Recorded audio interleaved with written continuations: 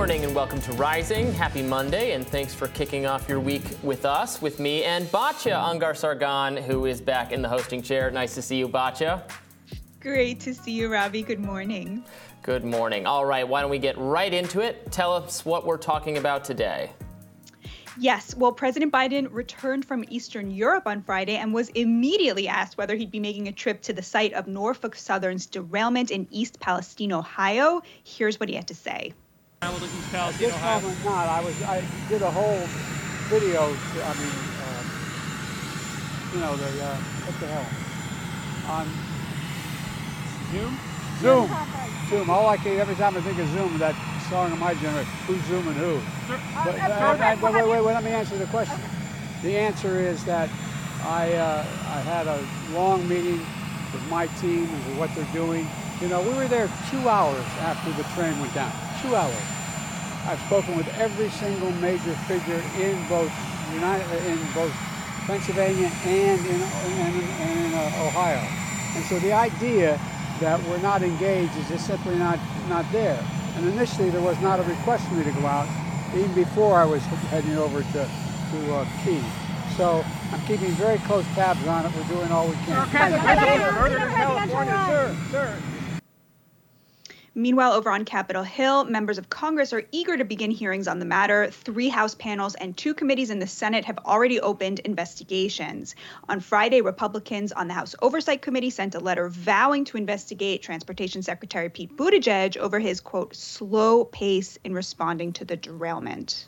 Fears over potential health effects created by the burning of toxic chemicals in East Palestine continue to boil over even thousands of miles away from the crash. The EPA halted Norfolk Southern's disposal of contaminated firefighting water in Houston, Texas over the weekend after facing backlash from local leaders. Now, Representative Sheila Jackson-Lee told KHU-11, quote, I thought it was wrong to bring toxic waste to a community 1,300 miles away with no notice to our local officials and no notice to those of us who represent parts of the area.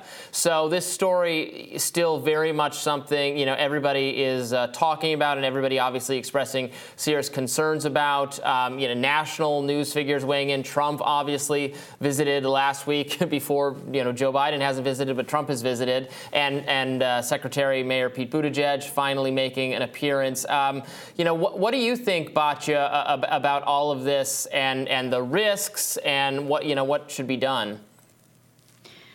It's such a terrible situation. And, Brian Kilmeade made a great point on Fox Business last week. He said, even if some of these symptoms are psychosomatic, right, are due to the sense of, that this is here. And so they're therefore feeling, the effects of something because they know it's there, maybe rather than any, actual like poisoning or what have you. That's still a really big deal. And the Democrats are supposed to be the side that cares about environmentalism. They're supposed to be the side that cares about, clean air and clean energy and so forth. And instead, all they're trying to do is offload responsibility onto the Republicans in this very fatuous way by focusing on deregulation, when the truth is, from my understanding, it was a hot box issue, and none of the Democrats' regulations addressed what would have fixed this, which is having more staff on each train. So the rail carriers have been trying to make sure that there are fewer and fewer people working each train, right? There's now 2 conductors. There used to be many more, and there used to they had to have a maintenance person available. And now they've just been making that less and less and less in order to make more and more profits. But none of the Democrats' regulations had anything to do with that issue, the staffing issue, which is the thing that would have actually helped. And in fact, that was one of the requests that railroad workers had that President Biden himself put the kibosh on by forbidding them to strike, if you remember, a few months ago.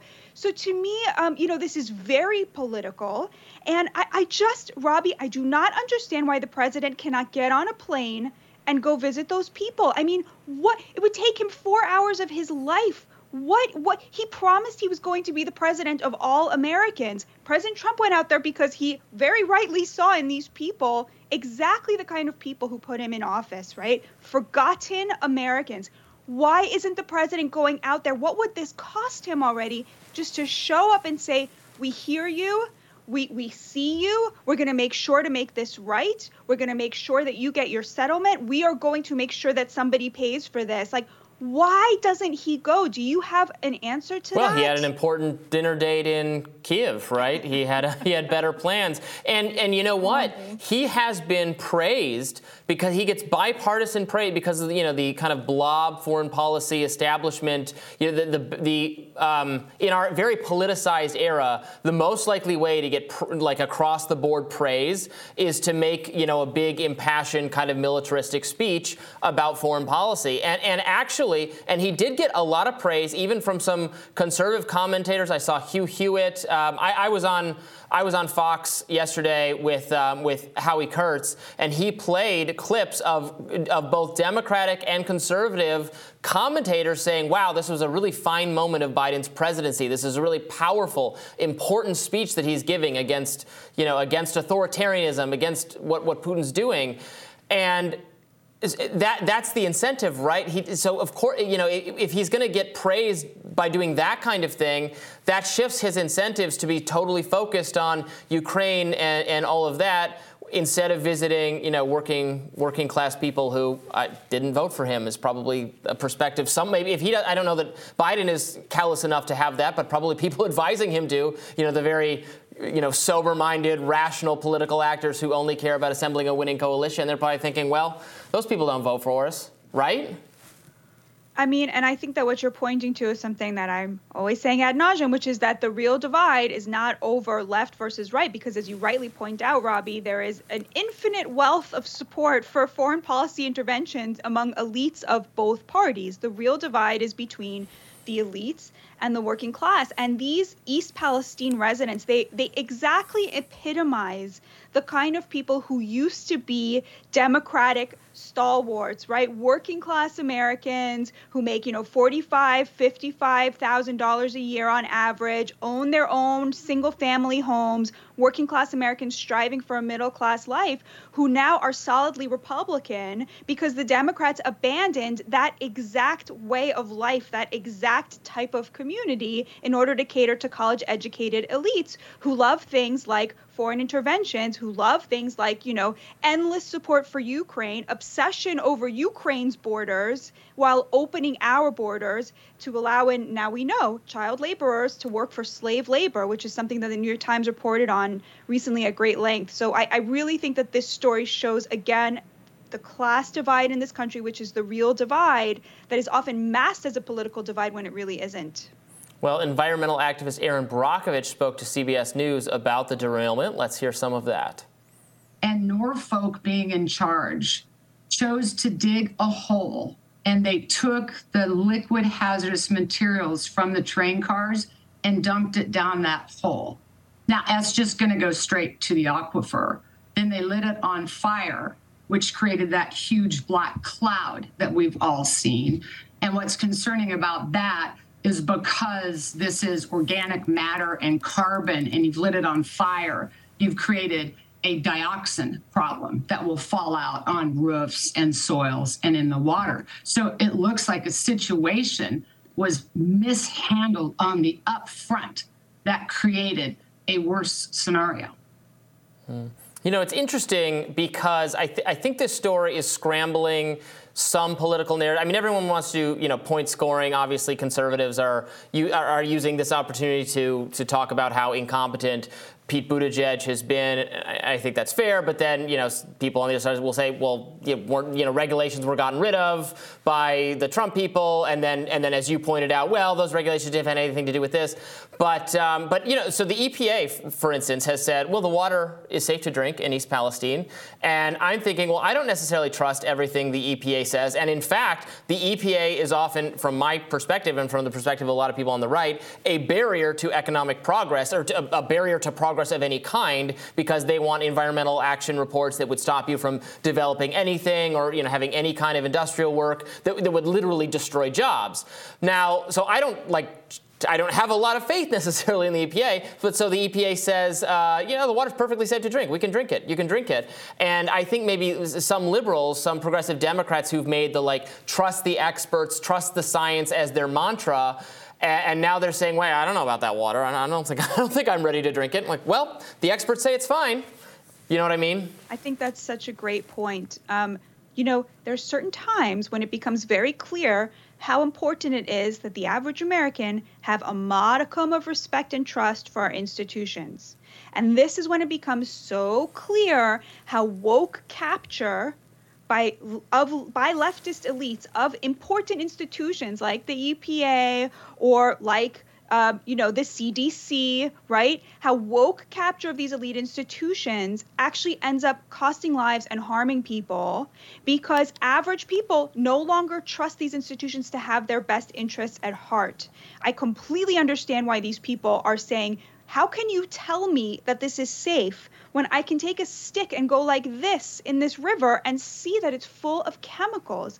And now we know that in Texas, there's bottled water that they're pulling off the shelves because it was bottled 20 miles away from East Palestine, right? We know that this has become a huge story. And what Aaron Brockovich pointed out was that a lot of the problems we're seeing now did not come from the train derailment, but from the response to it, right? By the way that they chose to respond to it, by burying it and lighting it on fire. And I mean, if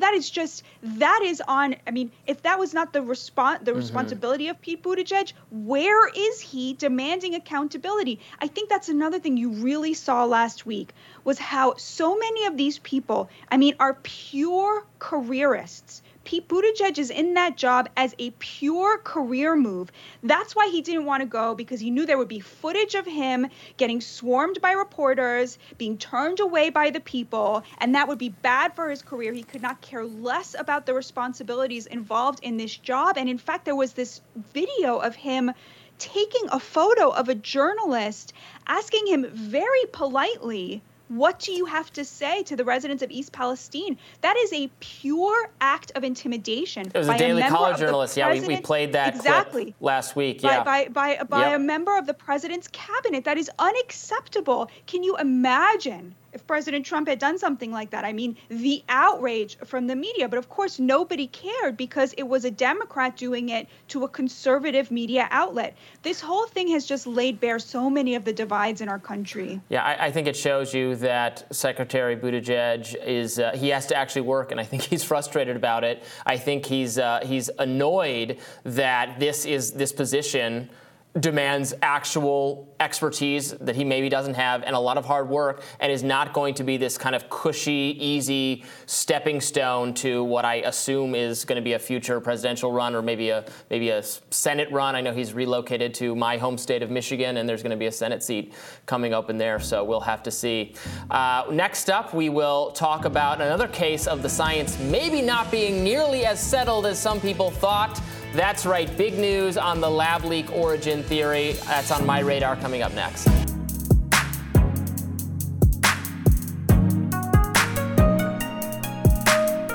Well, Robbie, what is on your radar?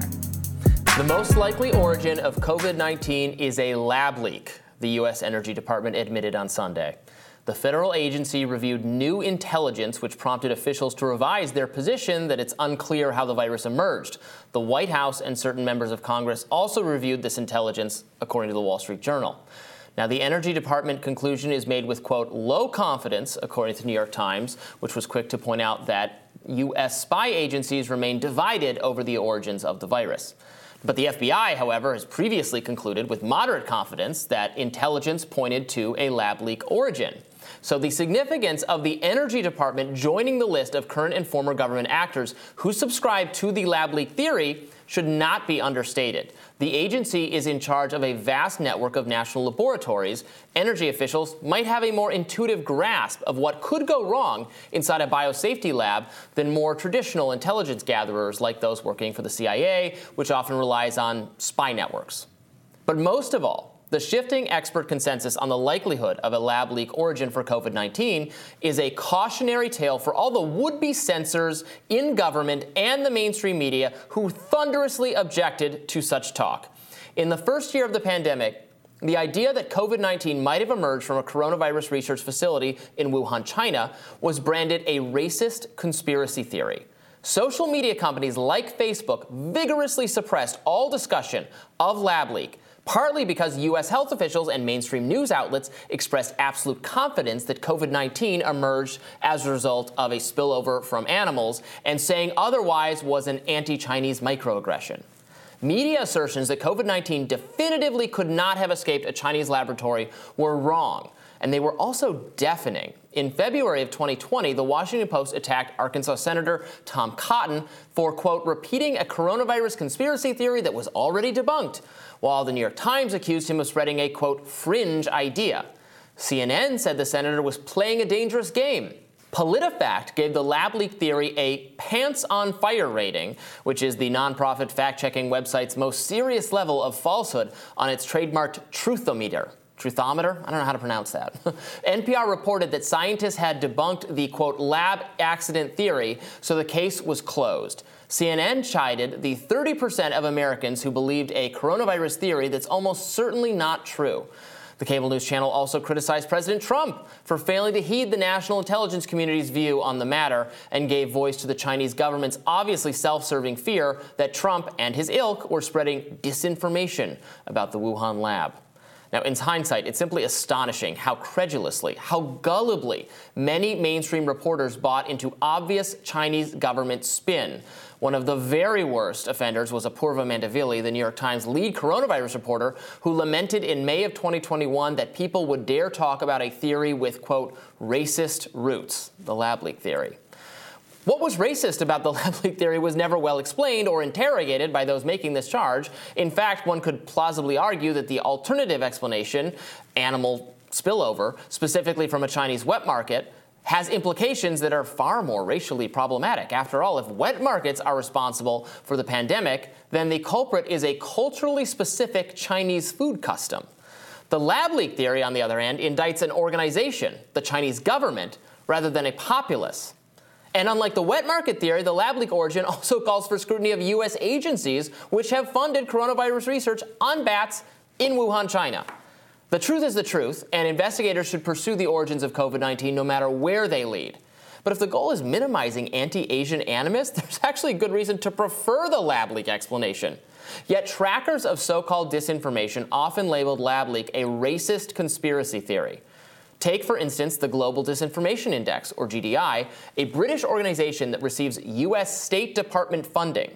Its purpose is to dissuade advertisers from working with news websites that spread incorrect ideas. I did a radar on this last week. Now, in practice, GDI has functioned as a kind of blacklist for conservative, libertarian, and alternative news sites. In fact, it flagged Reason magazine, where I work as an editor, as, quote, among the 10 riskiest news outlets in the U.S., ostensibly because Reason does not provide information regarding authorship. We do. Or possibly because we don't explain our fact-checking and correction policies. We have them. They are robust. Or maybe because we have an unfiltered comment section. I guess that's not allowed. That's something to be frowned upon. Hans Bader, a writer and former attorney for the Education Department, points out that a GDI report on ad-funded COVID-19 disinformation accused news websites of peddling anti-Chinese racism for accusing the Chinese government of covering up a lab leak. Another report by GDI warned advertisers against working with sites that, quote, traffic in theories that the Chinese government should be blamed for the virus's spread. So GDI and other disinformation trackers either have to start accusing the U.S. Energy Department of racism as well, or admit that it never made much sense to proactively acquit a notoriously authoritarian, secretive, and untrustworthy foreign government. Health officials and intelligence experts may not have enough information to conclusively determine COVID-19's origins, but the mainstream push to not merely deter, but actively prohibit, as was the case on Facebook, any discussion of the lab leak theory has not aged well. Let people discuss and debate all variety of coronavirus topics without fear of formal sanction. So, Batya, this was a big day, obviously, for those of us who have thought that at the very least the possibility of a lab leak, which I think is supported by a lot of admittedly circumstantial evidence, is something that deserves full investigation and full discussion, and you're not crazy for thinking that's a possibility. You're certainly not a racist for thinking it's a possibility, and it is actually, it's even shocking to me to look back now and see just how many mainstream news outlets, in some cases relying on very gullible health officials or maybe Chinese government deferential health officials, we're absolutely for shutting down any conversation of this, and as in fact did happen on Facebook, again, in part because of that pressure. It's just, it's truly remarkable. It's odious. And now we have another agency within the federal government, the U.S. federal government, saying that, yeah, lab leak is now, you know, it's low confidence, but we were undecided before, and now we're leaning in that direction. So, Robbie, what does it feel like to have been right all along where so many were wrong? It doesn't feel good. It actually feels really frustrating because, again, you're looking at these stories in the Washington Post, NPR, CNN, the New York Times reporter, and Purva Mandavili. She's one of the most important journalists with respect to COVID in the country, in the world. She's their lead coronavirus reporter. And I've had a lot of issues with her reporting all the way along. I think it was very sensationalist and fear-mongering at times. But she tweeted that that's a racist theory. Racist theory. I mean, come on. Yeah, and I think, you know, one point people have been making is that a lot of people got this right, and those were the people who were censored because it wasn't in line with what the elites in the media wanted to push. And a large reason for that was because Donald Trump suggested it, at which point it became like completely wrong and completely verboten, just like ivermectin or anything else that he sort of mentioned, because the media was waging this war on him. There's so many lessons here to be learned about humility, right? About listening to other people, about not censoring views that you don't like, which of course, as you pointed out, happened. But I think also, you know, there's no evidence that any of these people are sitting there and saying, why did we get this wrong, right? Nobody is interested in asking that question. And I think until they do that, I mean, the American people are right to say, you have to earn our trust back, because you made this huge error and there is zero evidence that you are interested in figuring out why you made this huge error and how to prevent yourselves from making it again, when we knew better, right? When we knew better and you were out there shaming us and smearing us for knowing this, right? How are you going to make sure you don't do that next time around on the next story, right? And there's just no evidence that there's any desire to learn from this. So I feel sort of despondent about it when thinking about the media, but it's, you know, at least these institutions in the government are coming round and admitting the findings that they're finding. And this development, you know, is coming just a little bit after, it's coming on the heels, right on the heels of, you know, new studies, or review of studies on masking that did not find the kind of significant evidence that masks as a population level measure, that you were really seeing a lot of difference in having many fewer cases of COVID based on, you know, mask mandates as a societal intervention. It's not saying that masks don't work or there's no reason to wear them or they're not right for every person, but that they couldn't find they would have liked to see, the scientists studying this would have liked to see at the population level better evidence that it was making a difference, and they didn't find that. And again, that's something that you were punished for discussing on social media, that you were made out to be some crank. So like, I'm not here trying to pretend that, you know, every contrarian COVID view was correct or something like that, but a lot of these subjects clearly deserved more dialogue, more conversation, and more debate than you were allowed to have because of the certainty of both some government scientists and then the people in media who were just parroting whatever they were telling us. And there was not introspection then. There was not a lot of thinking about, well, what are the incentives? Do these people who are telling me this, do they have an incentive to downplay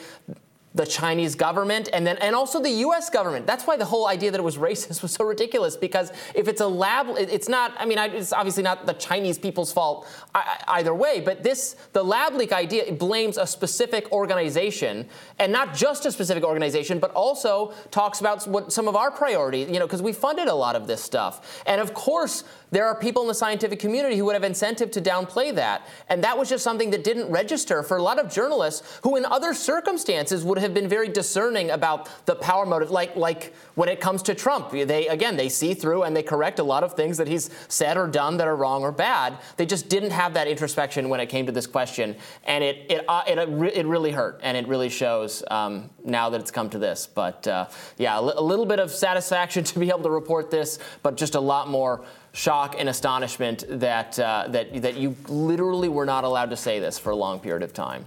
So we will have more Rising right after this. Stay tuned, everybody.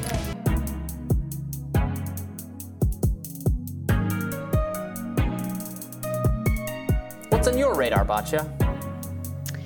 Earlier this month, hundreds of contributors to the New York Times signed an open letter condemning the Times' recent coverage of transgender issues. The letter was addressed to the paper's standards editor and described the contributors' quote, serious concerns about editorial bias in the newspaper's reporting on trans people. The letter took issue with a number of deeply reported pieces the Times had run, including one about people who regret transitioning and another about teachers who hide from parents that their children are transitioning at school. Quote, as thinkers, we are disappointed to see the New York Times follow the lead of far-right hate groups in presenting gender diversity as a new controversy warranting new punitive legislation, the contributors wrote, naming outright those of their colleagues whose work they felt warranted comparison to hate groups. A second coordinated letter from the Gay and Lesbian Alliance Against Defamation, known as GLAAD, along the same lines, was co-signed by a slew of Hollywood types, influencers, and celebutants. Conservatives reading this may be chuckling to themselves at the idea that the New York Times is viewed by the radical left as a bastion of conservatism, standing athwart puberty blockers and whispering, please slow down just a tiny bit. Indeed, the New York Times is no longer just liberal, as it has been for most of its history. It's woke. As I chronicled extensively in my book, Bad News, the New York Times was at the forefront of mainstreaming what sociologists called the Great Awakening. The infiltration into liberal mainstream of radical academic ideas about race and gender steeped in logical fallacies straight out of French post-war philosophy. Powered by a status revolution among journalists and a business model catering to over-credentialed elites, legacy journalism was captured by a worldview that masks the economic privilege of its adherents by mapping power onto identity categories and valorizing weakness and victimization. Anyone who reads the Times knows this instinctively, but computer scientist David Rosado proved it with data. He created a computer program that scanned the Times online archive from 1970 to 2018 and found that words like racism, white supremacy, traumatizing, marginalized, and hate speech had skyrocketed. His work joined that of political scientist Zach Goldberg, who found a strong correlation emerge between 2012 and 2016 between Google's search interest in race-related topics and the prevalence of stories in the New York Times about racism, privilege, people of color, white tears, white-splaining, structural racism, and slavery. In fact, last week's letter denouncing the Times' coverage of trans issues echoes another letter in which Times contributors and writers protested their colleagues. That letter, sent at the height of the George Floyd riots in 2020, protested an op-ed written by Senator Tom Cotton, which argued that if local police failed to quell rioters and looters, then President Donald Trump should send in the National Guard. Though the op-ed expressed a view held by 58% of Americans and 37% of Black Americans, over 1,000 Times employees signed a letter to the publisher which claimed that the op-ed, quote, undermines the work we do in the newsroom and in opinion and is an affront to our standards for ethical and accurate reporting for the public's interest. Now, that letter was not published, but a huge public campaign on Twitter accompanied it, with the biggest names at the Times tweeting a screenshot of the op-ed with the caption, quote, running this puts Black New York Times staff in danger. The jury is still out on how many who tweeted this actually believed it. In mentioning workplace danger, the tweet deployed language the News Guild of the New York Times insisted was legally protected speech because it focused on workplace safety. Nevertheless, the campaign was effective after what one attendee called a bloodthirsty struggle session of angry, backbiting staffers demanding that heads roll. The New York Times fired James Bennett, its opinion editor. To this day, a vast and embarrassing editor's note is attached to the op-ed. So, given this history, it was surprising when, instead of caving to the pressure from last week's letter on trans coverage, Times leaders excoriated the signatories. Quote, "We do not welcome and will not tolerate participation by Times journalists in protests organized by advocacy groups or attacks on colleagues on social media and other public forums," executive editor Joseph Kahn and opinion editor Kathleen Kingsbury wrote in an email. Quote, "Participation in such a campaign is against the letter and spirit of our ethics policy." Now, the Guild asserted in a letter journalists' right to criticize the paper over, quote, "workplace conditions." Yet a group of high-profile New York Times journalists fired back, insisting that, quote, "factual, accurate journalism that is written, edited, and published in accordance with Times standards does not create a hostile workplace. Everyday partisan actors seek to influence, attack, or discredit our work. We accept that," the letter reads. But what we don't accept is what the Guild appears to be endorsing, a workplace in which any opinion or disagreement about Times coverage can be recast as a matter of workplace conditions. Where was this backbone, one wonders, this understanding of the role of journalism and the importance of debate and viewpoint diversity back in that long time ago of 2020? What changed that allowed the Times to rediscover that opinions people don't like are not unsafe workplace conditions, indeed, are integral to good journalism? The New York Times is less a leader of opinion and more a bellwether for what it's safe to say in affluent upper-crust liberal circles. And apparently it's now safe to admit that people who detransition exist, that some are miserable, and that many are mortified at what's being allowed to be done to children. This, too, isn't just a feeling. There's quantitative evidence, again from David Rosado, that the Great Awakening is winding down. Starting 2012, victim narratives had been correlated strongly with positive terminology on Twitter, but the trend seems to have peaked and is now on the downswing. To what do we owe the end of the chokehold wokeness had on elite liberal discourse? To me, it seems clear that it was the rejection by mainstream Black Americans of woke ideas like defund the police, or the idea that marginalized people of color are somehow never able to overcome their marginalization. Black Americans are similarly not on board with trans extremism. And this rejection also explains the progression in leftist activist circles from a moral panic around race to one around trans issues over the past 3 years, represented by this tale of two letters. And in a way, it also explains how the Times found its backbone. The average American believes racism is terrible and wants to be as far as possible from any association with it. The average American, 64% of us, also wants transgender people to have protections in the workplace and against housing discrimination. But they do not agree with New York Times activists that it is bigotry to question children transitioning or trans women competing on girls' sports teams. The moral panic around race was much more intensive and destructive than the one around trans issues is shaping up to be, for the simple reason that racial oppression was real for much of our history, and racism still exists in some corners of American life, though thank God not many are left. There is at least a reasonable argument to be made that the burden of proof falls on those arguing that racism is no longer the threat it used to be, and not on those who can't see the progress, especially in the weeks and months following a video like that of George Floyd's murder. This is not to justify the Times' craven cowardice in the face of the moral panic of 2020, but to explain it, to explain the terror someone might have felt for publicly dissenting, though some had the courage to do so even then. Michael Powell, for example, who wrote a counter letter supporting Bennett.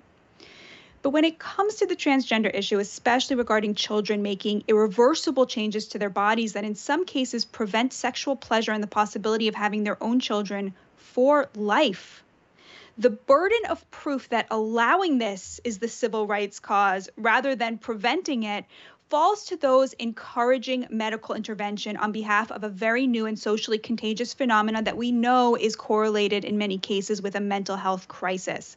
And the activists on this issue simply have not yet met the burden of proof.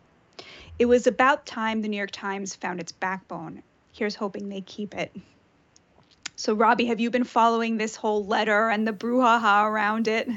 Yes, of course, and I was very pleased to see the New York Times defend itself, really defend its own reporting on this subject, which I think has been pretty good, especially as of late. The reporting has not been at all anti-trans people or condemning of trans people, or at all on board with the policy aims of Republicans on this issue in many places. It simply pointed out that a lot of this science is new and unsettled, and very importantly, that peer countries of ours that were a little bit more encouraging and permissive of what young people were able to do in terms of gender care are now rethinking some of that. And that is, I think that's notable. It's fine to report on that. It's fine to talk to people who've had it and regretted it, or wanted to have it and didn't end up having it and are glad that was the outcome. Without, that is not a sweeping condemnation. That's not saying it's wrong for everyone. I would just like there to be a lot more investigating and making sure that this is the best thing and healthiest for the kids who signal that they want to pursue it, and it's not for social reasons or for something else. And I'm not going to sit here and say they can't do that, but there needs to be at least a little bit more probing or questioning or interrogating of if this is the best thing for the vast majority of people, of young people who walk through those clinic doors. And I don't know if you read that really terrifying piece. I thought it was terrifying, at least for the Free Press, for Bari Weiss's journalism project, by someone who worked in a gender clinic. And this person was saying she affirms transgender people. She chose to work there because she thinks the work is important. But she said over time, she has seen a lot of people coming through the doors, young people. It used to be mostly young men. Now it's much more so young women, and they all come from the same high school at the same time, and they're all, they can have one visit, and all of a sudden they're down the path towards some things that cannot be corrected, that are permanent. And she thinks it's way too hasty. There's not enough interrogating of whether that's the best thing for these young people. Not saying they can't have it, but it needs to be interrogated, and it's not happening, which is exactly what many people are worried about, many families and parents are worried about. So the idea that you wouldn't be able to report on that is frankly ridiculous. So good on the New York Times for standing up for itself. Absolutely, and hope to see more of this from lots of other outlets following their lead now that they've broken the taboo on it. And we will have much more Rising right after this.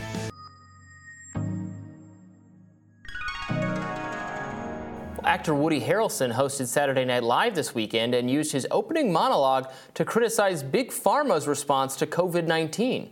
The movie goes like this.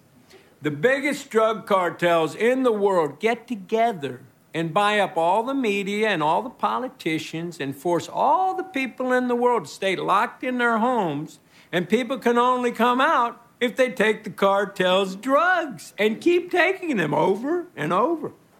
I threw the script away. I mean, who is going to believe that crazy idea, being forced to do drugs? I do that voluntarily all day long. Anyway, it's about that time. Still no Jack. Okay. Well, we got a great show for you tonight. Jack White is here, so stick around. We'll be right back. So that was interesting. He was making the point that what the government did in forcing everyone to stay in their homes for a long period of time, and then you can only rejoin society if you get vaccinated, is akin to that very dystopian, authoritarian kind of thing he just described. I bet there was a little bit of discomfort in the audience over that. They're like, wait a minute, are you saying, that you think Big Pharma's our cartel and that we're all being forced to take drugs because of vaccine requirements? But I don't know. What do you think the reaction was from the New York crowd, Batya? So to me, the most telling thing is how he has to pivot to I love drugs. He has to signal to the liberal audience, I'm still one of you, because obviously no conservatives could be watching this. And it reminded me a lot of, we've been watching this show on HBO called The Last of Us. Are you watching this show? So I just started last night. I know I'm way behind. I started watching it last night, so I got like halfway through the first episode, and I liked it, and I am familiar with the video game a little bit. I'm enjoying it. It's kind of reminded me of the movie Children of Men. I don't know if you've ever seen that, but maybe it'll... Yes. I like that movie. What's interesting about it is it's about government overreach to a pandemic. I don't know if you've gotten that far, but the government becomes extremely Nazi-like in responding to this pandemic. And it's actually very conservative in terms of if you think about how this discourse played out in America. But you'll see how 3 episodes in, it pivots to having an arc about a gay couple. And I think that worked a lot in the same way that Woody Harrelson pivoting to how much he loves drugs worked, which is to signal to HBO's elite liberal audience, like, don't worry, guys, we're not taking this too far. We're not, God forbid, like those conservatives. We're still the good guys, right? We still have this other thing that tethers us to you. And I don't know that I necessarily think that's bad, right? I mean, introducing these ideas that are considered very conservative ideas like government overreach, like how horrible lockdowns were, how incredibly divisive and bad for civil liberties they were, like introducing that to a liberal audience, I think is a really worthy cause. And it's just amusing to see how they know that their audience is liberal. They understand that SNL and HBO, right? That the people they're catering to are going to be people who have a problem with this. And they have to in some way go out of their way to make sure that they know that they're, they still have them on these other issues. So I just started it last night. I only got halfway through it, so I had not yet made that connection. But now that you brought it up, I totally see. Yeah, there's like a curfew. They're executing people for being like out of the zone they were supposed to be in. I just got introduced to like the rebel group. I see the lockdown kind of connection, and I had heard that there was the third episode is controversial for a number of reasons, but a gay storyline. I saw some conservatives complaining that it was like, it was kind of put in there for doesn't fit or something. I mean, there are people who would be mad about anything, but I see why you might say that was their attempts to pivot and be like, no, but we still have a liberal outlook, even though we're attacking lockdowns and authoritarian government and how it would use concerns about your safety and your health to claim these massive powers for itself that restrict human liberties. But we're pro-gay, so it's okay. Something like that. Harrelson also had this to say while in conversation with Bill Maher. Ivermectin got made into a horse tranquilizer, a horse whatever it is. Which it is, but also used by humans. It's used by millions and millions of humans. Hydroxychloroquine got made ridiculous. And there was only one thing that could work, and that's the vaccine, right? And so ultimately, because of that, billions of dollars was made. And here's my problem with this is like, okay, so they were wrong about COVID. They were wrong about identity politics. They were wrong about intersectionality. They were wrong about environmentalism, right? Bill Maher just admitted a couple weeks ago that he himself is a hypocrite because he flies private, right? But this never makes them take the next step and say, well, maybe they were wrong about Trump, right? Maybe they were wrong about this other stuff. Like maybe they were wrong about demonizing Republicans. Maybe they were wrong about, right? There's always a limit, like a hard limit, even to those who have acknowledged the woke excesses. And, it's funny because they're not accidentally wrong about COVID. They were wrong about COVID for the same reasons they're wrong about everything else. They have this class bias that blinds them to the reality of what normal people are like, which comes straight out of universities where they're taught a bunch of stuff that gives them brain worms, okay? Like, it's not like a mystery of how they got COVID wrong, right? Mm-hmm. But these people who can see that the COVID was nonsense, they could see it in this issue or that issue, but they'll never take on the larger, more fundamental problem, which is that these people think that they're on the side of the little guy, but actually they're on the side of like a combination of elitism and upward mobility inequality for meritocratic elites, and then sustaining the poor in a way that they'll never be able to rise on their own, right? Like, they never take that next step and say that there's like a real fundamental problem that goes much deeper than that. And by the way, Robbie, this is a critique of the right as well, because the right will be like, oh, they're wrong on the trans issue because they hate children. It's like, no, it's not because they hate children. Like, there's an obvious but much deeper thing here. And I just feel like if everyone could get to that next level, we'd have a much more productive conversation. Yeah, and there was a lot, obviously, that people got wrong about COVID on all sides. Like, I mean, Woody Harrelson there was kind of trying to imply some kind of, to my mind, not correct equivalency, even though I think the vaccines have been oversold and they did not end up having as much of a positive impact on cases as we wanted them to have, still more in just the kind of severe disease category, especially for at-risk people. I have yet to see any good evidence that ivermectin does anything at all. In fact, there was more bad news for the ivermectin people. Look, you don't have to take it from me. Alex Berenson, who is among the most strident critic of vaccines, very much in the COVID contrarian camp. I've argued with him in the past, but even he actually, I saw that he's going to do a debate with Pierre Corey, who's like the main ivermectin promoter or something, because he's like, look, there's just no evidence. You can not be all about vaccine requirements or all of that stuff without like endorsing every other product that any contrarian person put forth. So I think. I don't know that like those people have aged well either, because I've yet to see any evidence. Now, it's not, obviously the media went over its skis in saying this is right, that's a horse tranquilizer, because you do give it to humans. It's not maybe harmful in the way they suggest. It is something people take, but I don't know that the people on the right or in whatever category who were like, oh, this is the thing. I don't think, I think it's okay to say they were wrong too. I know people personally, multiple people who took it and immediately felt that had that kind of, but who knows if that's psychosomatic or not, right? Like it requires a lot more evidence and a lot more investigation. Sadly, we didn't get that from the people who are in charge of the evidence-based stuff, because they actually I'd probably put those people in the same category of people who are like, oh, I have long COVID, but I also have like long-term anxiety or something. Like, why is it that the people who say they have long COVID are also very much disproportionately likely to have already reported long-term anxiety or other mental health problems? Yeah. It raises the question of hypochondria and kind of self-confirmation of something you already wanted to believe. All right, well that does it. Psychosomatic. We don't have to judge them. Like, I believe that what they're feeling is real.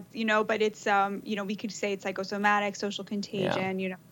All of these things, all the systems are related: the physical, the spiritual, the psychological. We'll have more Rising right after this. In just a minute. Stay tuned.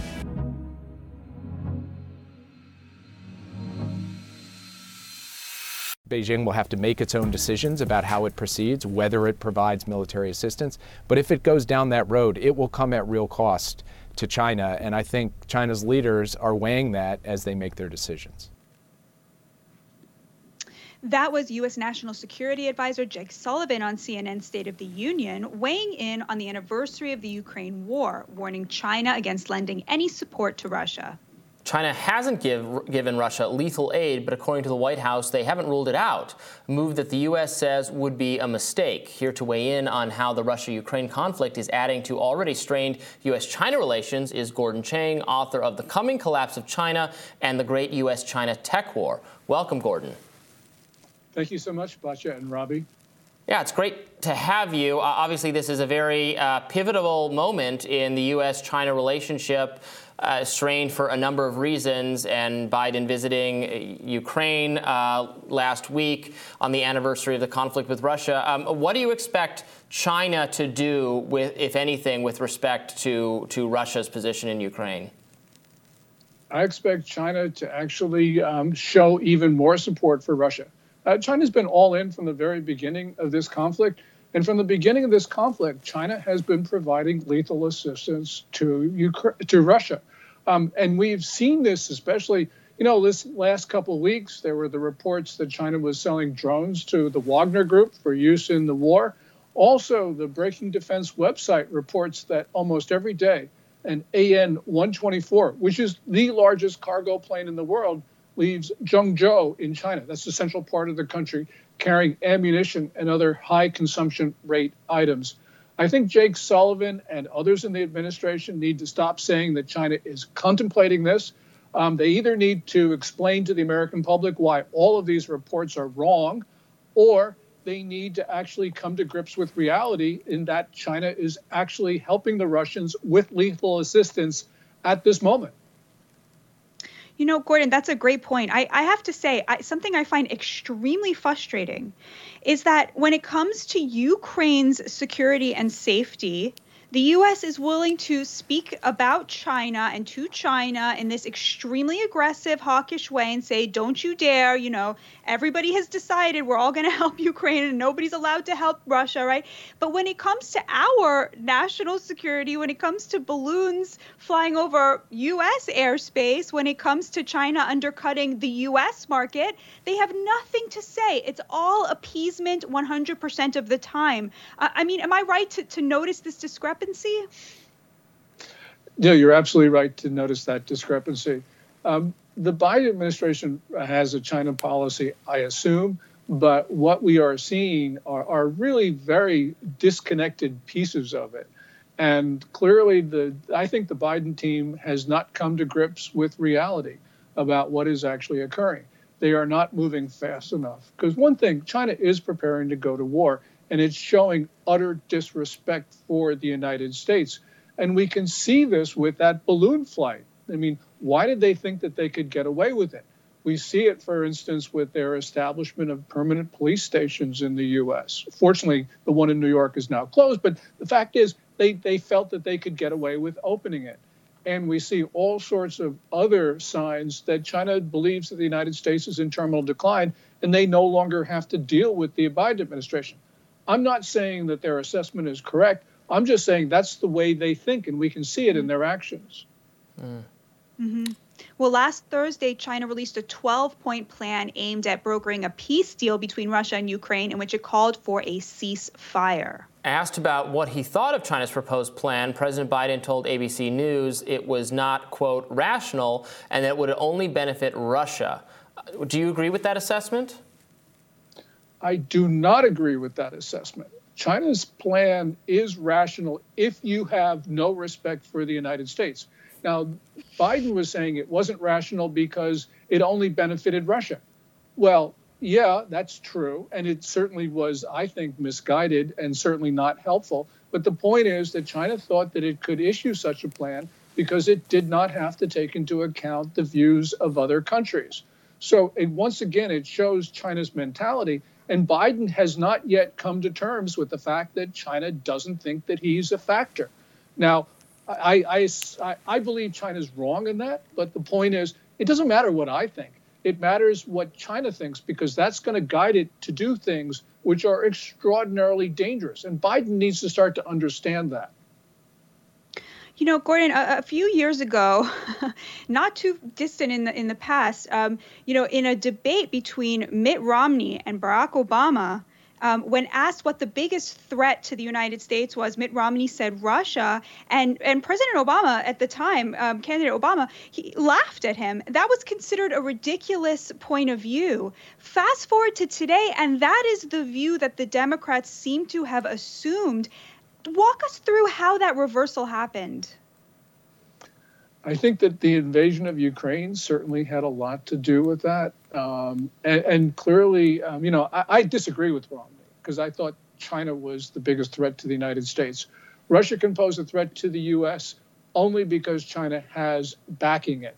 But the point is, you know, we have seen things occur over the last couple of years which were once inconceivable. And that shows us that the international order is breaking down, that deterrence is no longer viable because we are seeing that the Russians and the Chinese, in fact, are not deterred by us. So Biden has to reestablish deterrence. Reestablishing deterrence is one of the most dangerous things. Clearly, Biden is not up to it at this moment because he doesn't even perceive the problems.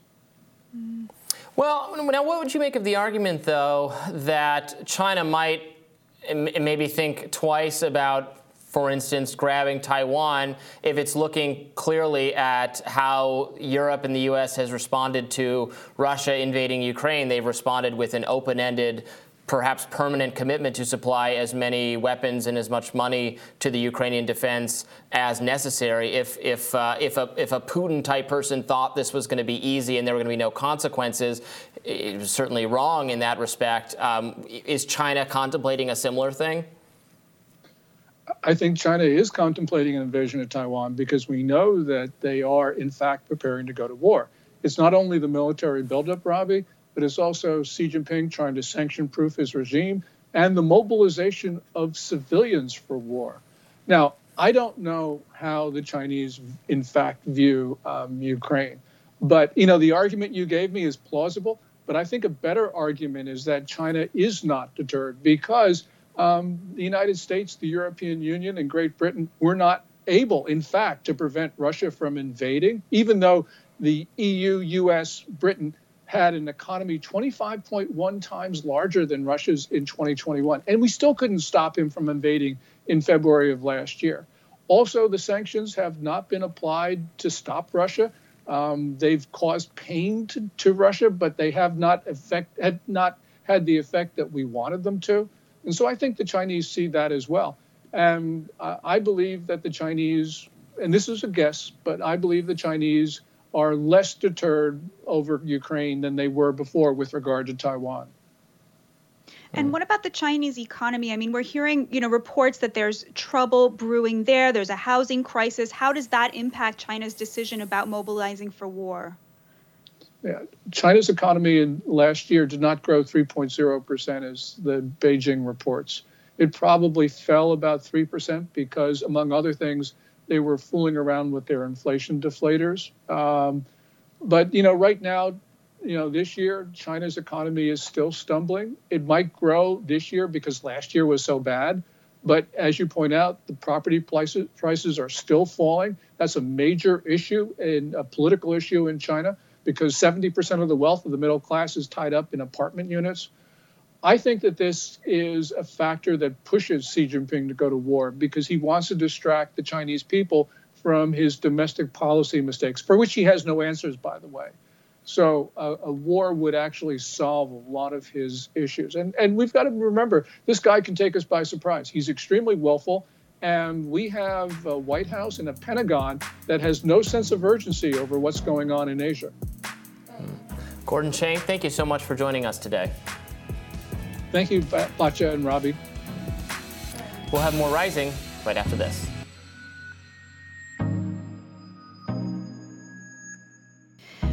Elon Musk accused the media of racism against white and Asian people after U.S. newspapers dropped a comic strip author, Scott Adams, who made comments about white Americans staying away from black Americans who think it's not okay to be white, who he called a hate group. The Los Angeles Times, Washington Post, and USA Today were of the newspapers that canceled the Dilbert cartoon. Let's watch the comments that he made. So if nearly half of all blacks are not okay with white people, according to this poll, not according to me, according to this poll, that's a hate group. That's a hate group. And I don't want to have anything to do with them. And I would say, based on the current way things are going, the best advice I would give to white people is to get the hell away from black people. Just get the away. Wherever you have to go, just get away. Because there's no fixing this. This can't be fixed. So Adams said on his YouTube channel, just to summarize what that was, if nearly half of all blacks are not okay with white people, that's a hate group and I don't want to have anything to do with them. We reached out to Adams for comment, and we would love to have him on the show if he's willing to do that. So we'll keep you updated with respect to that. Joining us now to weigh in is Newsweek contributor Denise Long. Welcome, Denise. Good morning. Yeah, thanks for joining us. So, look, I have been very critical of what often gets described as cancel culture, what constitutes cancel culture. It has an amorphous definition. No two people can quite agree. This idea I think a lot of us are comfortable with, that people are going to face disproportionate sanction for saying something wrong or something bad or something that wouldn't have been controversial a little bit ago but is suddenly controversial. All that said, I mean, these remarks seem extremely indefensible to me. I don't understand how he could have expressed. They're just very bad. And he says it and then he like went too far and takes it back. He says it over and over again. So he's responding to this poll that supposedly found some number of black people disagreeing with the idea that it's okay to be white. And then based on that, he made those comments he said. So I want to bring you in here to react. What are your views on this situation? Well, there was a lot to dissect in the video, his original and lengthy YouTube video, including the fact that he identified as black and has decided to identify as white. So I want to thank him for giving us the white male Rachel Dolezal. But regarding this issue, I think there are a few things that are lost in translation. This Rasmussen poll was really assessing the extent to which the views of 1,000 Americans reflected what the SPLC had said, that, it's okay to be white as a statement was hate speech. And the reason that SPLC classified it as hate speech is because that phrase, it's okay to be white, was used, it started on 4chan, where they were telling people, all of this stuff is going on with wokeism and all the thing, right? And so what we need to do is let people know it's okay to be white, plaster that across your university campuses and on buildings. And that's what happened over Halloween. That's when they told people to do it. They gave a whole, on 4chan, this user gave a whole directive about how to plaster this. And so that statement, it's okay to be white, was used as a way to counter the narrative about diversity, equity, inclusion, and anti-racism. So it was sort of the all lives matter response to Black Lives Matter. I think that's lost in translation, as far as I can tell, about how the question was framed that Rasmussen asked the respondents. And I will also say, if I may, that depending on how a person understands what white is, will color, pardon the pun, how they interpret what you're asking me. So if I know that it's okay to be white is either classified as hate speech, or I read the articles about what happened on university campuses when people woke up the day after Halloween and saw all this, that will address it. If I think you're asking me, is it okay for people of European descent to exist? If that's what I think you mean white is, that's a different question. If I see white as an inherently political identity, so here I'm pulling in the typical anti-racism speak, then I respond differently about that. So there's nuance here that I think is lost, both in the poll question and also in people's understanding of the history and context. And he goes beyond just say, he starts by saying, I don't want to associate with people who would have answered that way on that poll. And then I totally hear what you're saying for why that itself deserves greater context. But then he does quickly go beyond that into saying, well, then not just the group of people who responded that way, but all black people are a hate group, and I don't want to have anything to do with any of them, and I think you should separate from them. And that's when it got pretty, maybe the first thing I don't think was necessary is cancelable or deserving of cancellation. But then he does start saying that, all white people should avoid all black people, and then now we're just practicing very broad racial collectivization and stereotyping that is totally antithetical to what I believe. I guess not what Scott Adams believes, but. Yeah, so the question is, who hurt Scott? And I guess when he read this poll, it really hit him in an emotionally charged way, because much of what he said, the cadence that he was speaking, right? Mm-hmm. Just the way he was speaking communicated to me, and the words he chose. I've always helped black people. I even identified as black. It felt like he came from a really wounded place in his dialogue. And so I agree with you, Robbie, that the point at which he said, I chose a predominantly white neighborhood and I did this and I did that in response to my perceptions of, black people and their hood, that's where it became really problematic. So I think in some ways with DEIA, and I've written about this for Newsweek, we kind of lose the plot about why we're engaged in this. We're engaged in this deliberate conversation about race and racism and how we should show up about it, because we didn't do that after the Civil War, right? We just freed people and said, go forth and be free. We didn't deliberately have a conversation after the Civil Rights Movement and integration as a nation about how do we fully integrate people, Negroes, American Negroes, into the fabric of America. So now at this point, we're trying to have this conversation about diversity, equity, inclusion, and anti-racism in an intentional way. And still at the same time, we've lost the plot about what it takes to do that well, and the fact that people will mess up because no one has told us how to do it well. And at the same time, part of getting there is to have difficult conversations. And it's not just touchy topics because the topic is hot. It's touchy because you have to really handle it in a skilled way. And I think Scott kind of went off the rails in his way of engaging in this conversation, though he clearly wants to be involved in how we handle race and racism in America. Wow, Denise, you are so much more forgiving and understanding and compassionate than I am, because I like Robbie. I was reading all the articles about this, and, you know, they didn't have the video embedded. They didn't have, you know, much of the quote. And I kept thinking, you know, there's so much cancel culture out there. There's so much extremism from the far left about identity politics. You know, I'm sure that, you know, it's not as bad as they're making it out to be. And I went and I watched it, and I just thought that clip, I just thought, my God, how do you let yourself say something like that? You know, I think he saw this poll and felt, I agree with you that he seems very wounded by this, you know, this idea that they, you know, so many Black Americans would say, you know, the phrase, it's okay to be white, is not okay with them. But at the same time, there's zero evidence that that is, you know, resulted in any kind of racial violence, that any white people are actually, like, you know, in some like larger sense in danger from Black people, you know, that's just not happening. We know that over 95% of crime is intra-racial. So the idea of manufacturing from this poll a threat and then putting that out there to your millions and millions of followers, it just seems heinous to me. And one of these few examples of, you know, I think they were right to cancel him. That was just pure racism and revealed a point of view that is on the lookout for Black wrongdoing. That's what I saw in this. Someone on the lookout for Black wrongdoing to justify a point of view that perhaps preceded it. That's kind of what I'm seeing here. What do you think? Well stated, and I wouldn't say I was forgiving because I drug Scott over Twitter as well. And as a matter of fact, I'm hosting a Twitter space where we're talking about the poll and this whole idea of where do we go from here, with the idea that critical conversations and these touchy topics are just part of the process. What I will say, though, is what you hit on is the idea that there is no free speech. There's no cost-free speech. All speech has costs. And when someone like Scott, like it or not, he's a white man.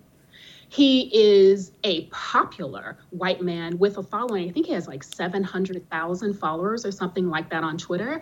And for him to speak so carelessly and recklessly this idea that Black people are a danger to white folks and y'all just need to leave them alone, given the context of America, and given what I have said, is there is an undercurrent of anti-Black sentiment in the United States that is just below the surface. And with the proper dog whistle, as we like to politely call it, but racist sentiment, the idea that Black people are dangerous and these big Black folks are going to be coming after you, you will incite that sort of anti-Black sentiment. And that is dangerous for Black people. I think Scott now, I hope, realizes the weight that his voice carries, both as someone with a platform as well as a white man in America. And there is a double standard. There are things that Black people can say about white people that white people just can't say, because no matter what I say, the likelihood that any Black person or white person in America is going to get harmed by it are slim to none. I cannot say the same depending on the platform, the following, the tone and color of speech that popular white folk might issue. And this is an example. Well, let's play Adam's response to his own cancellation. He said this on YouTube. Including the cancellations, this was all predictable, and I knew it when I said it, and I was okay with it. I'm okay with it. So, look, this is hard to... I suspect... I listen to Scott Adams every now and then. I see a lot of his tweets. He's very engaged on social media. He talks on YouTube for a long period of time. He does this kind of, he has coffee, takes audience questions. He's very engaged with the people listening to him. he strikes me as somewhat sensitive in terms of his engagement. I've seen him, get kind of light criticism and get very uncomfortable with it. I think he's someone who blocks maybe more easily, or even people who seem like they're otherwise sympathetic to him. On a lot of COVID stuff, I think he clashed with some of his viewers who were more anti-vaccine than he was, even though he was a contrarian on many COVID subjects. That's a long way of saying that. Look, I don't think social media isn't good and healthy for everyone. Being too able to kind of have constant feedback and negative engagement with people all over Earth is not always healthy. And do you know what I'm getting at? And I wonder if that's kind of he worked himself. I mean, you talked about how it sounds emotional. He sounds like he's reacting to something. I wonder if it's just, I'm not trying to acquit him of racism or say, oh, well, he was just having a bad day or something like that. But do you know what I'm getting at? That it's almost the circumstances that he's in that was forcing something ugly to the surface. And that should really be a cautionary tale for kind of a lot of people who are too online. Yeah, it's everywhere, Robbie. So I participate in a lot of different spaces. I get information from the left as much as I can, and from the right as much as I can, and then all of the spans in the middle. But there's a way that the pot has been stirred about anti-white racism that the DEIA conversation, as we tend to have it now, with CRT leading the way, the idea that America still has anti-Black racism and racism broadly baked into it, that tends to, in my observation of implementing this stuff and in watching how this plays out in social media, that tends to activate a certain reaction from folks who, various people, those who don't want to see race and want to operate at a colorblind level, as well as those who are against wokeness and wokeism and the idea that we need to have DEIA in the first place, and particularly take offense to the way that it's currently done. So yeah, there's a pot stirring that happens here that I think has people on edge, and particularly I think white people and white men in particular, because let's face it, a lot of the rhetoric about diversity, equity, inclusion, and anti-racism now is that everybody is a minority except for straight white men, because they are the oppressors. And so there's some ways where we in the DEIA implementation community really need to look at our processes, while at the same time recognizing we're not going to, like you say, we're not going to acquit Scott. And at the same time, what are the proper levels of consequences that should happen when people go out there and make a whole mess of themselves? Because while everybody has a race, not everybody is able to facilitate a well-run, well-facilitated conversation about racism. And when we mess it up, do we stay canceled forever? What are the gradients? And right now I see on the far left, there's grab your stones, let's go get them. And on the far right, there's nothing to see here, just ignore it. So where's the midpoint? And I think heterodox thought leadership has a real role to play in this. Yeah, I think that's a really good point. The point you're making is that, it can both be the case that, that there is obviously no threat from the Black community to the white community, and be the case that there is still racism against Black Americans, and be the case that those who want to address that racism can do so in a way that makes white men feel insecure, forgotten, left behind, disadvantaged, and that is something that must be taken seriously, that deserves our compassion, and that you can't just ignore that. And I think at the end of the day, Scott Adams thinks that he's like other people who were canceled for microaggressions or for jokes, but he wasn't. He was canceled for saying something deeply shameful and deeply racist. And I would be surprised to see if there's a big conservative movement to rehabilitate him or defend him. I'm really hoping there isn't going to be one. I mean, if he was a host on a conservative news channel or for a conservative website, he would have been fired over that. That's that wasn't something. That's something that any workplace would have taken action against. So I can't, I guess, blame the newspapers for canceling the cartoon, even though I think it's regrettable, obviously, that the whole situation has come about. And I appreciate Dilbert, the comic. I think it's funny, independent of what I might think of, Scott Adams and his views. So, that's a whole nother conversation. Can you appreciate art while really abhorring aspects of the artist. But unfortunately, we don't have time to talk about it. Maybe we'll have you back, Denise, and we'll get into that. Thank you so much, Denise, for joining us. Good to see you. Thank you so much. More Rising right after this.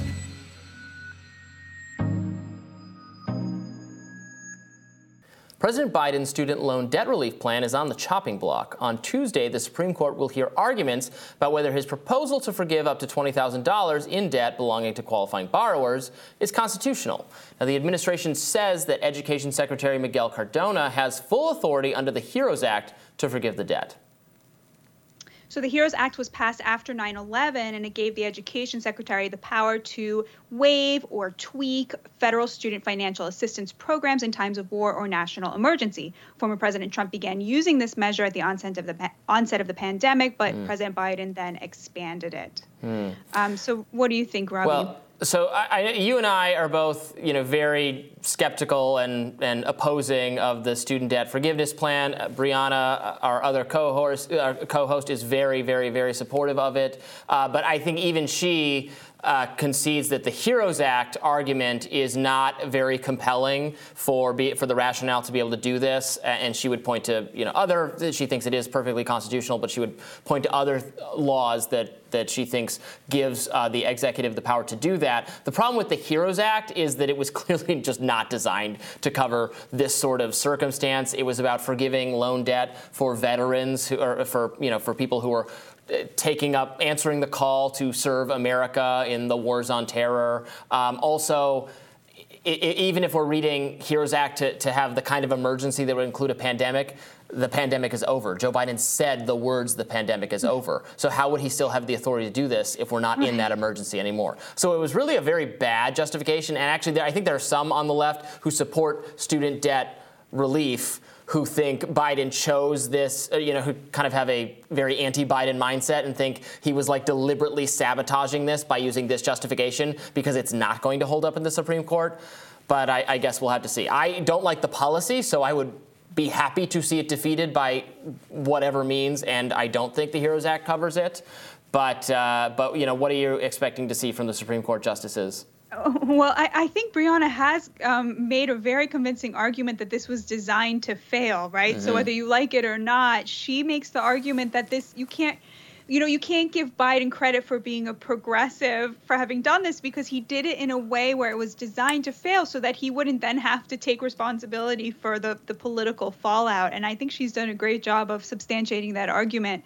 I don't know. I couldn't say which way the Supreme Court is going to go, but just again, I think if they had limited it to Americans who started college and now work in the service industry, right? There are, about 10% of service industry workers have some college under their belt, right? These are people who are making, $20, $30, $50,000, $60,000 a year and paying student loans, right? I think a lot of Americans feel for people like that who tried to go the college route, it didn't work out, and now are stuck without the benefit of a college degree, but while paying those loans. I think a lot of Americans, including myself, have a lot of sympathy for people stuck in that situation.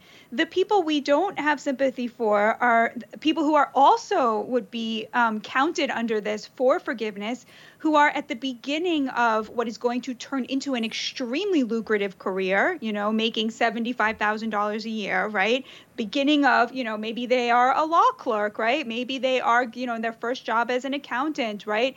Even somebody like a dental hygienist, right, who might have some student loan, right? But they're going to be making good money at some point. And for those people to get a bailout from working class Americans, from all those service industry workers who didn't get the benefit of a college degree, from all those people who maybe went to trade school, right, and paid off their loans, right? And, there's something about that one rebels against it, especially when you think about, who is likely to be in the home ownership class. It's overwhelmingly people with a college degree are not struggling in the same way. Maybe they are millennials 30s and 40s, right? Early 20s, 30s, right? These people are behind where many of their parents were at, but they are going to catch up as they get into their late 40s, certainly by their 50s. So the idea that a college degree now buys you less privilege over working class Americans than it did your parents' generation, I'm sorry, but to me that's just not the civil rights cause that progressives want me to believe it is. And we're kicking the can down the road in terms of addressing the real problem, which is the cost problem. And for this, on this part of it, the students, the frustrated debtors are absolutely right that it's ridiculous that they had to go into this level of debt to pay for college. This wasn't true a generation or two ago, where you could work and you could afford college, and then the diploma gave you a good chance at a middle class lifestyle or beyond. That's not doable anymore because the price has gotten insane. But we have to scrutinize, why that is. It's the most higher education is aggressively subsidized, and clearly making these loans has had a distorting effect on the price. Meanwhile, the colleges have just all recklessly hired armies of bureaucrats, and they make nicer dorms, and they invest in everything but the actual quality of the education, but the actual instruction. They didn't raise.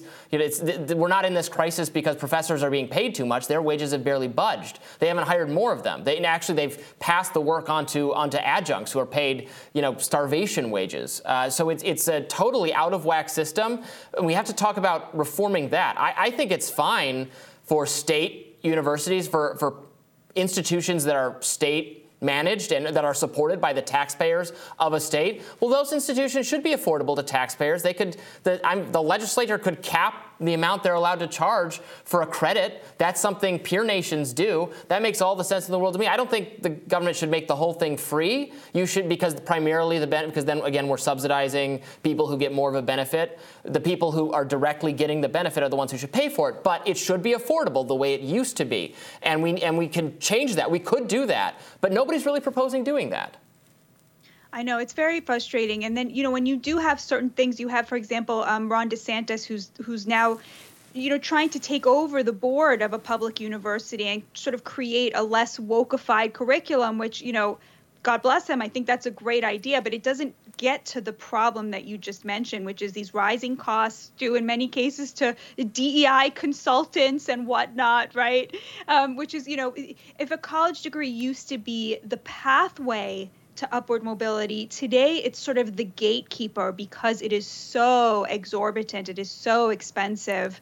And instead, I believe that we should be taking all of this public money and putting it into vocational training, because when you look at the job market, that's where we're missing workers, right? Who are highly trained labor, highly trained working class Americans to take those jobs. That's where the big labor shortage is. There's no labor shortage of, college professors and journalists, right? That's all sort of taken care of. So we're in this sort of elite overproduction situation. And I would say take all of that public funding and put it where we need it most. Yeah, or don't do exactly what they're doing now. We'll be back in this situation. You could forgive all this debt, or exactly what the Biden plan wants to do, and a couple years later, it will have been reaccumulated because we haven't changed the underlying 100%. Incentives whatsoever. In fact, they're going to make the incentives worse by doing this plan where you can have the debt forgiven if you just pay a portion of your income, which the Biden plan wants to move to. That idea on its own is not a terrible idea if it was just that, but because you still have the loan system, well, if nobody is going to be paying back what they actually borrowed, and the government's just going to pay it back, and you're going to pay back, part of your income, what is the limiting factor to stop the college from they could charge $1 trillion for tuition. They charge $1 trillion, you borrow $1 trillion, you pay 10% of your income, and everybody wins except the taxpayers who actually have to pay the $1 trillion. It makes no sense. So I'll be interested to see what the Supreme Court decides about this version of the Biden plan. I don't think they will like the HEROES Act justification, but we will have to see, and we'll have more Rising right after this.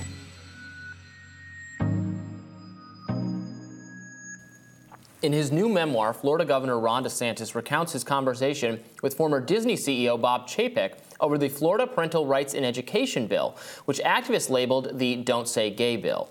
Now, DeSantis writes, as the controversy over the parental rights in education bill was coming to a head, Chapek called me. He did not want Disney to get involved, but he was getting a lot of pressure to weigh in against the bill. Adding that Chapek told him, we get pressured all the time, but this time it's different. I haven't seen anything like this before. According to a report from the New York Post, Chapek had privately expressed his hesitancy to involve his company in the political issues in Florida, the home of Disney World, but a pressure campaign within Disney and Democrats nationwide convinced him to take a stand. What do you make of this revelation, Robbie? So this is coming from DeSantis, obviously. So this is, one side of the story from a explicitly political actor, right, Governor DeSantis. So take that for what it's worth. But it rings true, certainly. I think there are a lot of CEOs, I think Chapek's not the only one, who don't actually want to get involved in cultural battles, but they're so afraid of activist pressure that they get involved and then they regret it. And maybe they're learning or they're realizing over time that they actually don't need to get involved, that the number of angry, the outraged activist people, it sounds like a lot of people because social media is kind of distortive in this way, has a distorting effect. But when actually the customers don't care very much. And in fact, you can risk alienating conservative customers by appearing to only care what liberal activists are telling you to care about. Right. So there's actually another quote in the memoir that gets exactly to that. So let me read that. DeSantis also wrote in his memoir that, quote, if Disney stayed out of the politics, Disney would face 48 hours of outrage when the bill passed. When I sign it, you will get another 48 hours of outrage, mostly online. Then there will be some new outrage that the woke mob will focus on, and people will forget about this issue, especially considering the outrage is directed at a political media narrative, not the actual text of the legislation itself. So in other words, to DeSantis, the lesson of the Disney confrontation is an environment of, what he calls, quote, woke capital, old guard corporate republicanism is not up to the task at hand. What do you make of this quote? I don't know about that. Well, look, there is a double-edged sword here because as much as I don't like some of the examples of corporations bowing to kind of liberal activists, I also think then Republicans can go too far the other way and then they're ordering corporations around and it's like, well, everybody's ordering corporations around. I mean, this has been a problem. It's a problem for social media companies. This is a problem for companies like Disney. I get that now everyone is trying to. It's like everything has to be mandatory or banned, and there's no just leave the companies alone to make the decisions they think are best, and if they're bad, then you don't have to be a customer anymore. And I don't think they should face undue pressure from liberal activists, and they should also not face pressure from Ron DeSantis. But we're very much moving away from this world, and I guess Ron DeSantis says this is not the times we're living in anymore. But of course, he comes from a small government libertarian perspective, a Tea Party perspective, and 15 years ago or even 10 years ago, probably would have said, yeah, no, it's totally we're not going to tell them what to do. Then what happened is that so many corporations started just explicitly listening to progressive activists, and Republicans decided they ought to do something about it. I don't know that was a necessarily smart decision in the long term or like a philosophically consistent one, but that's where the Republican Party is now. Yeah, I mean, I definitely felt uncomfortable with this feeling of that he's punishing political speech from a corporation. I mean, of course, on the left, we don't really necessarily believe corporations have rights the way that people do on the right. But, it did feel a little bit like, there was a potential First Amendment issue here. Now, I imagine what he would say to that is, there's so much woke stuff happening at the government level, and we never call that a First Amendment issue, right? When they, mandate all sorts of trainings and so forth, that correspond with the woke agenda that could fly in the face of somebody's First Amendment rights. I mean, I remember once having to take some sort of an online, certification, something I think from the state of New York that very much you had to ask you to affirm certain things that I could easily see would fly in the face of somebody's religious beliefs, for example. And you have no choice. You have to click, yes, I affirm this, what have you. So certainly there are potential First Amendment violations and issues there as well. What I do think he is 100% correct on is that the media created the "don't say gay" narrative to smear him as homophobic when in truth what the bill really should have been called is, you can't talk to my kid about sex and your genitals until they have passed until they're 8 years old or older, right? Like that would be a much more accurate definition of that. And when you say it like that, which is what the actual text of the bill says, what reasonable person could like object to that? I mean, there are some people who object to that, but that is definitely, I mean, he is right that in terms of where Americans, 70%, 75% of Americans are at on that issue, he has a mandate. And so, I mean, I think that's what when I keep thinking about DeSantis, what I want is for him to learn from President Trump's strengths and President Trump's weaknesses. I think President Trump's strength was he recognized that mandate, that there was a huge plurality of Americans who had been forgotten and erased and silenced. And he said, I'm going to speak for you. And whenever he does that, like when he showed up in East Palestine, like that's why they see him as this tribune. Then when he's at his worst is when he's asking them to defend him, right? When he's asking them to take up his cause. These people stole everything from me. I need you to mobilize on my behalf. No, that's not, your job is to represent them, not the other way around. And, I see in DeSantis both impulses. On the one hand, wanting to speak up for the forgotten Americans, for the average Americans, normie people, right?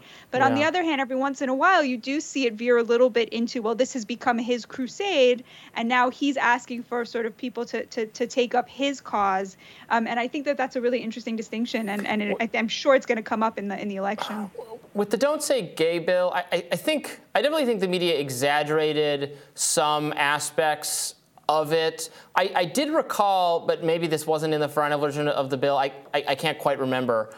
Maybe what level of, because yes, I agree that teachers don't need to talk to very young kids about controversial gender or sex topics that their parents don't want them talking to. Yeah, fine. But LGBT teenagers, I think, should be able to confide in their counselors at school if they feel like doing that. And that was my concern about the language, the reading of the bill. Look, ideally, everyone should just go to whatever school. I would support, again, school choice. I say this whenever we talk about these issues, that, the child, their family, et cetera, can pick a good school that, kind of matches their views or the experience they want to have, instead of just having, like, the government decide the way it should be for all schools, which, like, I don't think a one-size-fits-all approach is good. But I guess I would say I would certainly not, like, prohibit public high schools from, letting counselors talk to kids about sex and gender. I mean, that happens even in I went to Catholic school. There's still, that you get the talk eventually, right? There is some level of discussion of these subjects that is not like new or weird or progressive or verboten in my view, but I probably not in most families' views either. I mean, to me, I think the language was, to the best of my recollection, the language focused on if the child starts to transition or change some aspect of their identity, if the teacher is calling them by a different name, that has to be treated like any other psychological or medical change, which right now by law it is mandated that the teachers inform the parents of any kind of medical intervention or anything like that. So to my recollection, the bill said this must be treated just like those things. And I would say to you, Robbie, like my question would be, I mean, what percentage of parents, when they send their kids to public school, are opting for a school that's going to keep it from them when everyone starts calling their child a different name? I imagine it is a small minority. And so to me, it seems almost like the default should be, you must tell the parents. And if there is a plurality of parents at a public school that decide, no, you know what, we're okay with a massive change happening to our child, we don't need to be informed about it, let them speak up and change things to suit them after that. Because to me, it seems like I'm not a parent, but it seems like the default for parents is, of course, if something major is happening to my child, if everyone in this school is calling my child by a different name, I must be informed of that. And I did my radar on this letter calling out the New York Times for its trans coverage by activists, staffers and employees and so forth.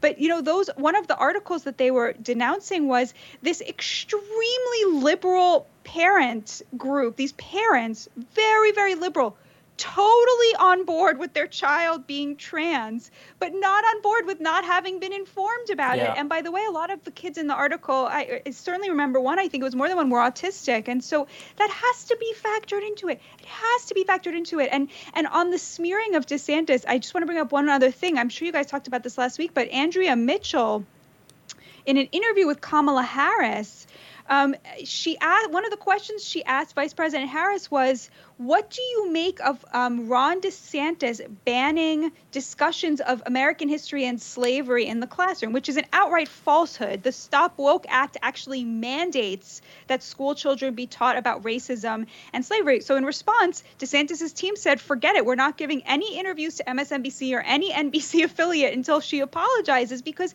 in her question, she literally outright lied about what he was actually doing. And I just expect there to be a lot more of that because of what I said earlier, because of the mandate he represents. Like, if he was actually banning teaching slavery in schools, that would be great for Democrats, because that would be appalling and we would all get it, right? That's really terrible, because 95% of Americans, literally, that's an actual study, want slavery and racism taught to high school students. They have to lie about him to make it worth critiquing, because they know that the things he's doing are very popular, not just with Republicans, but also with Democrats. Again, going back to the Don't Say Gay bill, I would say if the student is publicly going by a different name, it seems very silly to it's public, it's known. It seems very silly to deliberately not inform parents of that. So I would agree with you on that. I guess if they privately speak to a counselor or something about a sex or gender issue, I don't think I would want the counselor to be immediately obligated to snitch to their parents.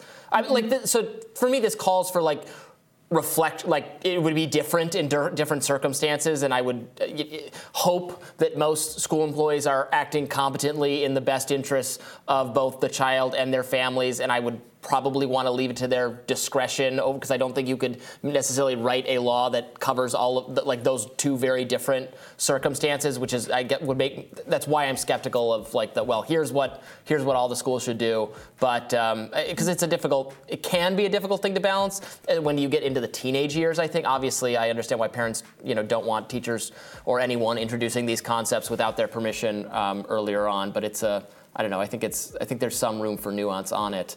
That does it for us for today. Tomorrow on Rising, News Nation's Brian Entin will join us to go over the latest in the Alex Murdaugh murder trial, which is not something we've covered yet on the show, but I know a lot of people have questions about it and people are interested, so we'll talk about that. Batya, it was wonderful having you with us.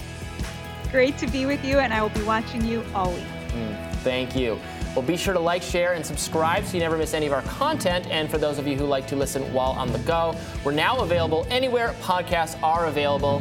Take care, and I'll see you back here tomorrow.